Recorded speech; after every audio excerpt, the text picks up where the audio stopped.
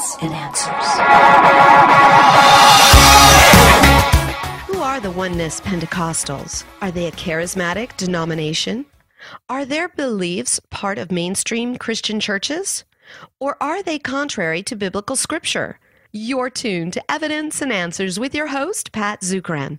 Pat is an author, teacher, and international speaker in the arena of Christian apologetics, the defense of the Christian faith. Today in our broadcast, Pat will be exploring Oneness Pentecostals and their beliefs.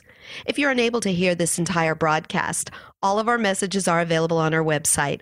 That's evidenceandanswers.org.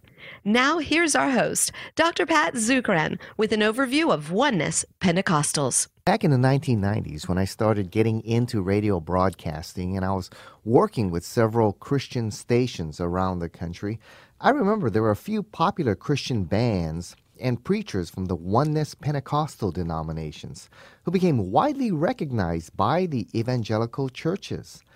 Their material was sold in many Christian bookstores, and these preachers spoke at many Christian conferences around the world. However, it was soon pointed out that these singers and preachers were part of the Oneness Pentecostal churches, which taught essential doctrines that were contrary to the Bible. As a result, their songs were no longer allowed on many Christian stations, and their books were taken out of many Christian bookstores. And this led many people to ask, who are the Oneness Pentecostals and what beliefs place them outside of biblical Christianity? Many Christians have considered those who belong to the Oneness Pentecostal movement as part of biblical Christianity. And today, Oneness Pentecostal movement has an estimated 17 million followers worldwide. And here in the United States and throughout the world, they have some of the biggest churches. They estimate about 10 to 15% rate of growth around the world. And some of the largest churches in the United States and around the world are part of the Oneness Pentecostal movement. And there's several TV and radio stations that belong to the Oneness Pentecostal churches. Although there are many churches that adhere to the Oneness doctrine, they most commonly go by the names of the United Pentecostal Church International, Jesus Only churches, or Oneness Pentecostal churches. Well, are Oneness Pentecostals to be included as churches that teach biblical Christianity, or are their doctrines contrary to what the Bible teaches? Well, that's what we're going to discuss today here on Evidence and Answers. The Oneness Pentecostal movement, we can trace their origins to April of 1913 at a camp meeting in Los Angeles, California. Ari McAllister, a popular teacher from Toronto, Canada, preached a sermon on Acts 2:38, where he argued baptism must be done in the name of Jesus only and not the Trinitarian formula. He rejected the doctrine of the Trinity. Well, the movement grew and attracted other charismatic denominations, including the Assembly of God leaders. Well, eventually, just a couple years later, in 1916, the Assemblies of God rejected the teachings of the Oneness Pentecostals, and 156 pastors left the denomination to form the Oneness churches. Now, having studied Oneness Pentecostal doctrine, there are two key areas where Oneness Pentecostals deviate from biblical Christianity. First, when it comes to the doctrine of God, Oneness Pentecostals reject the biblical doctrine of the Trinity. The Bible teaches that there is one God who exists eternally in three persons, in three separate and distinct persons, the Father, the Son, and the Holy Spirit. Oneness Pentecostal churches teach a doctrine known as modalism. It's a historic, heretical position called modalism. Modalism teaches this: there is one God who appears in three different forms or three different modes. So there's only one person in the Godhead, and he takes on three different modes or three different appearances. Modalism, its definition, derives its origin from the Greek playwrights. In Greek plays, there was only one actor who appeared in different characters. And when he would change characters, he would change modes, change his voice, and change his mask.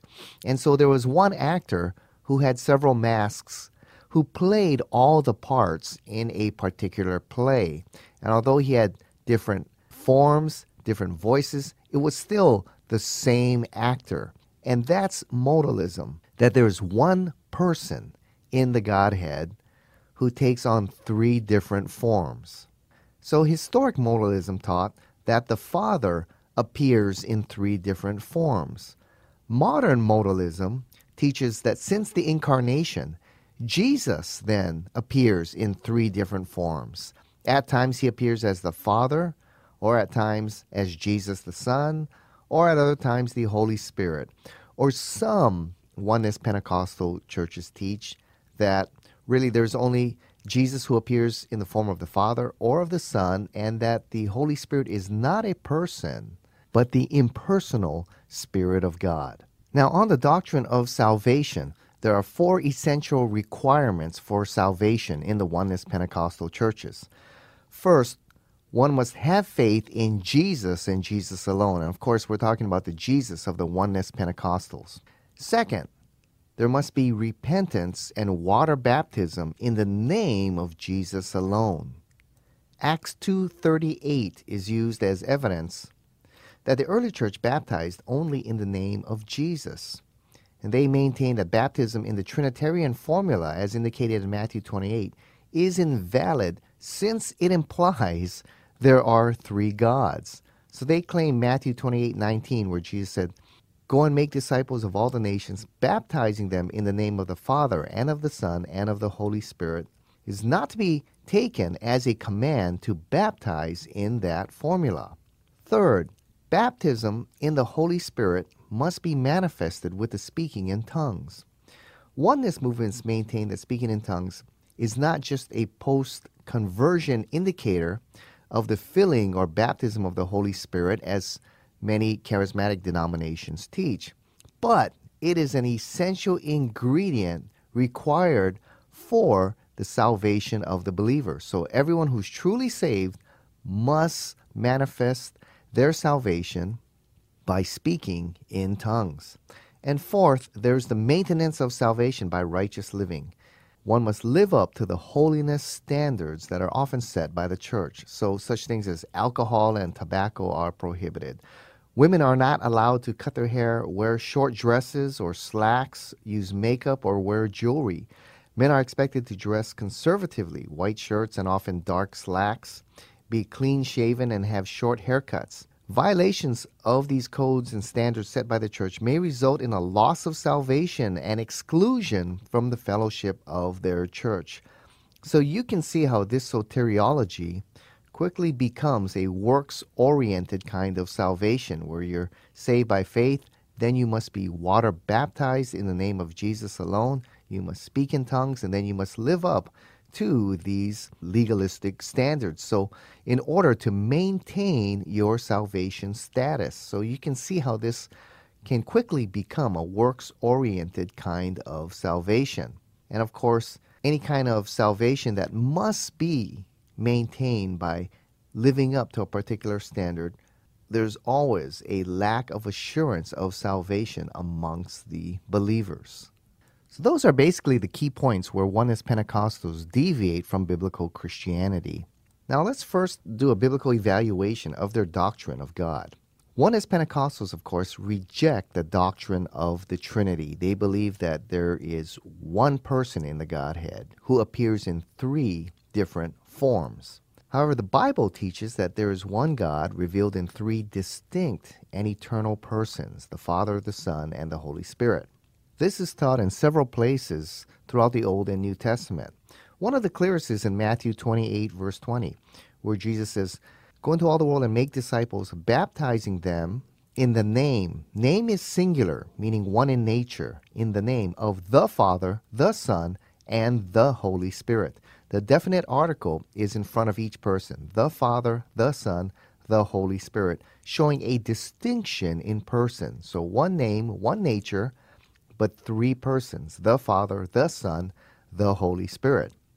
In John 1:1, John states, "In the beginning was the Word was with God, and the Word was God." Now here it says that the Word was with God. So here the Word is a separate person. He's separate in person, but he's one in nature, and the Word was God. So there in John 1:1, there's at least two persons there in the Godhead. So John 1:1, it's a magnificent verse that destroys, two heresies at once. The heresy of modalism and the heresy of Arianism, or modern Jehovah's Witness there, or the modern Jehovah's Witness movement. Also, if you look at significant moments in biblical history, such as the baptism of Jesus, all three members of the Trinity are present. The Son arises out of the water. The Holy Spirit descends upon him as a dove, and a voice from heaven, the Father, thunders out of heaven saying, "This is my Son whom I love." So there at the baptism of Jesus is one example where we see all three members of the Trinity present. Also in John chapter 5, Jesus says this, "I can do nothing on my own. As I bear, I judge, and my judgment is just, because I seek out not my own will, but the will of him who sent me." So Jesus is talking about someone else here. He says, "If I alone bear witness about myself, my testimony is not true. There is another who bears witness about me." So Jesus, the Son, is talking about someone else.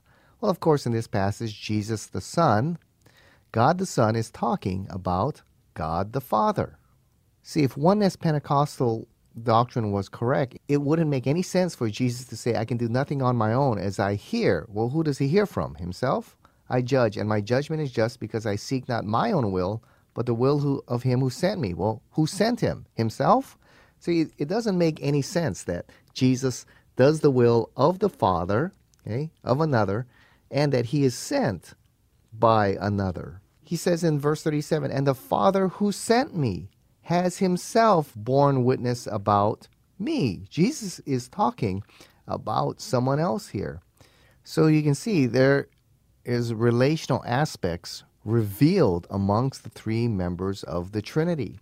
See, if the Father and the Son and the Holy Spirit are the same person, then the oneness teachers have a difficult job explaining several things.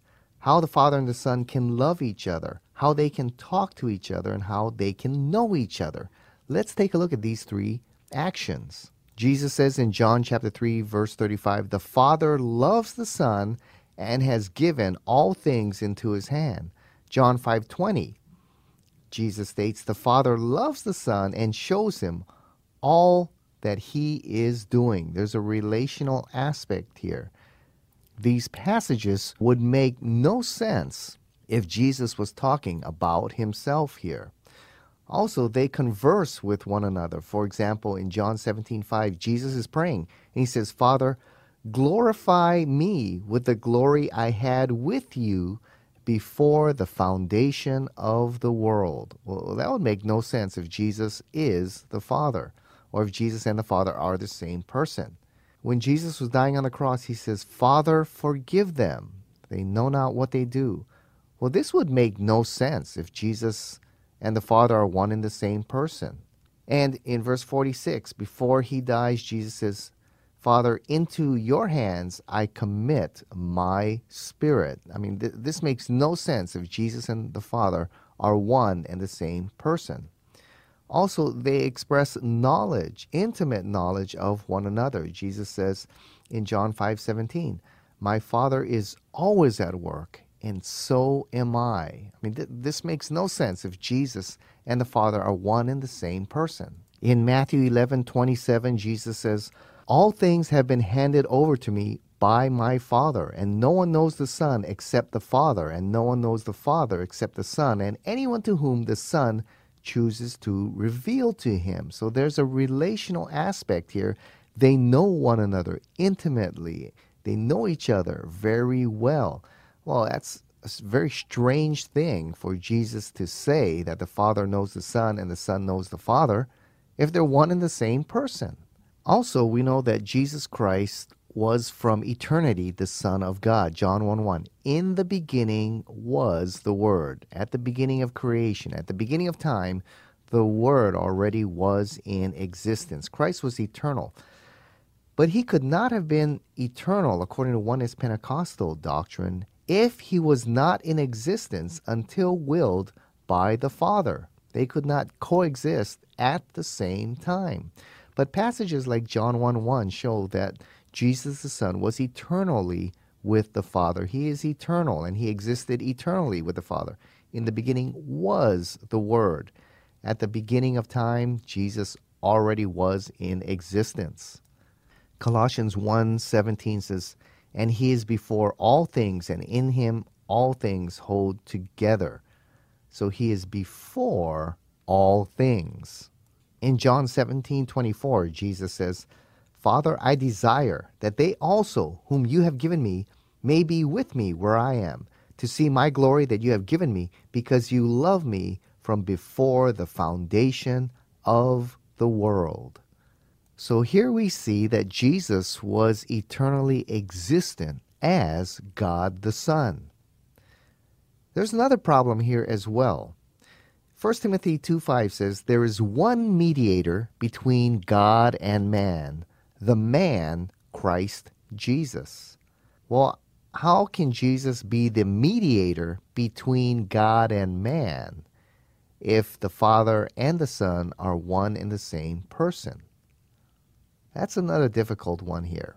And finally, the doctrine of the Trinity is necessary for salvation.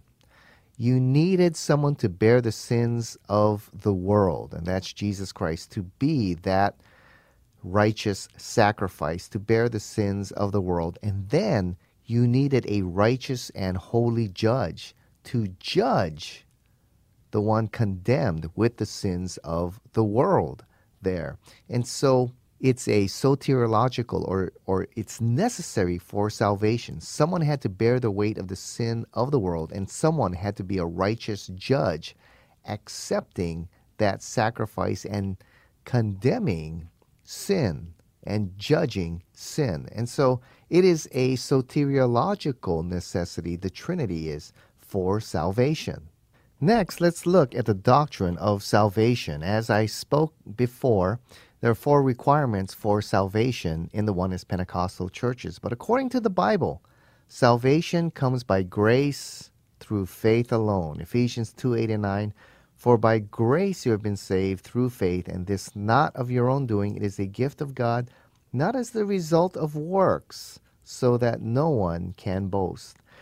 Jesus said in John 5:24, truly, truly I say to you, he who hears my word and believes him who sent me has eternal life. Salvation comes by faith alone. That's all that's required for salvation or right standing before God. The Oneness Pentecostals require faith in Jesus alone, repentance and water baptism, the speaking of tongues, and living up to a holy standard. There you're adding to the gospel of Jesus Christ, and it turns into a works-oriented kind of salvation. Salvation, you're made right with God by faith alone. Is baptism required by salvation? Well, what is required for salvation? Well, you need to believe in the gospel. Well, what is the gospel? Well, in 1 Corinthians 15, Paul gives us a summary of what the gospel is that we need to believe in order to be saved. He says here in 1 Corinthians 15, verse 1, now I want to remind you, brothers, of the gospel I preached to you, which you received, on which you stand, and by which you are being saved. He says this, for I delivered to you as of first importance what I also received, that Christ died for our sins in accordance to the Scriptures, that he was buried, and that he was raised on the 3rd day in accordance with the Scriptures, and that he appeared to Cephas, then to the 12, then he appeared to more than 500 at one time, most who are still alive, though some have fallen asleep. Then he appeared to James, then to all the apostles, and last of all, as one untimely born, he appeared to me. So what is the gospel? It's the death, deity, and resurrection of Jesus Christ. No mention of water baptism here. In fact, in 1 Corinthians chapter 1 verse 17, Paul says this up to the Corinthians, "For Christ did not send me to baptize, but to preach the gospel." So you see, there's a distinction here between the gospel of salvation and baptism. So water baptism is not part of the gospel of salvation. What is required to be saved? Well, faith in the gospel of Jesus Christ. Faith, or as John puts, belief. Or in Acts, a popular word used there is repentance. Well, what is faith? The Greek word there is pistis. Believe is the verb form. Pistuo have the same root. It means to trust. Okay, so it means to trust in Jesus Christ. Repentance, the Greek word there is metanao. It means to change your thinking. All right? So baptism is not faith. It's not belief. It's not repentance. What is baptism then? It's not part of the gospel of salvation.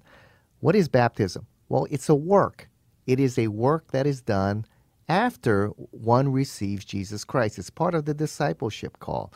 Okay? It is a work. If you say baptism is required for salvation, then you've added works to the gospel.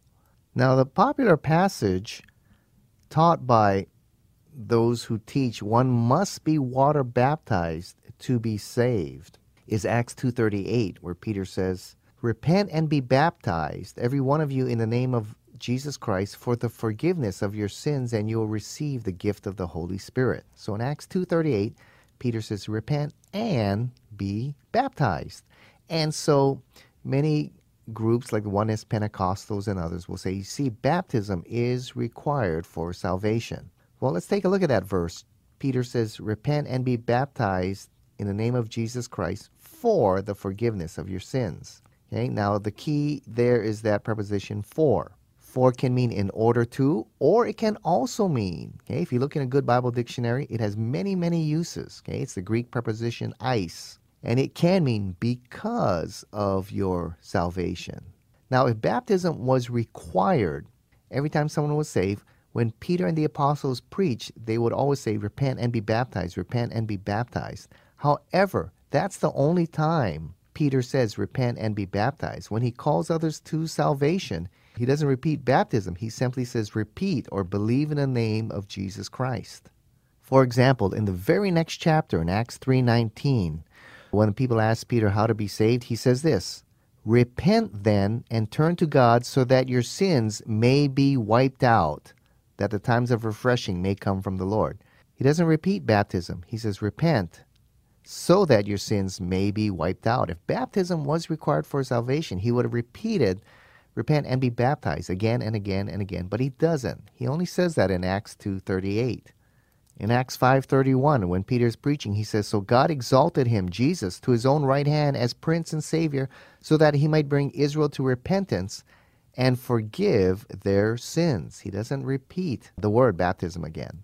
In Acts chapter 16, when the Philippian jailer asked Paul and Silas directly, he said, sirs, what must I do to be saved?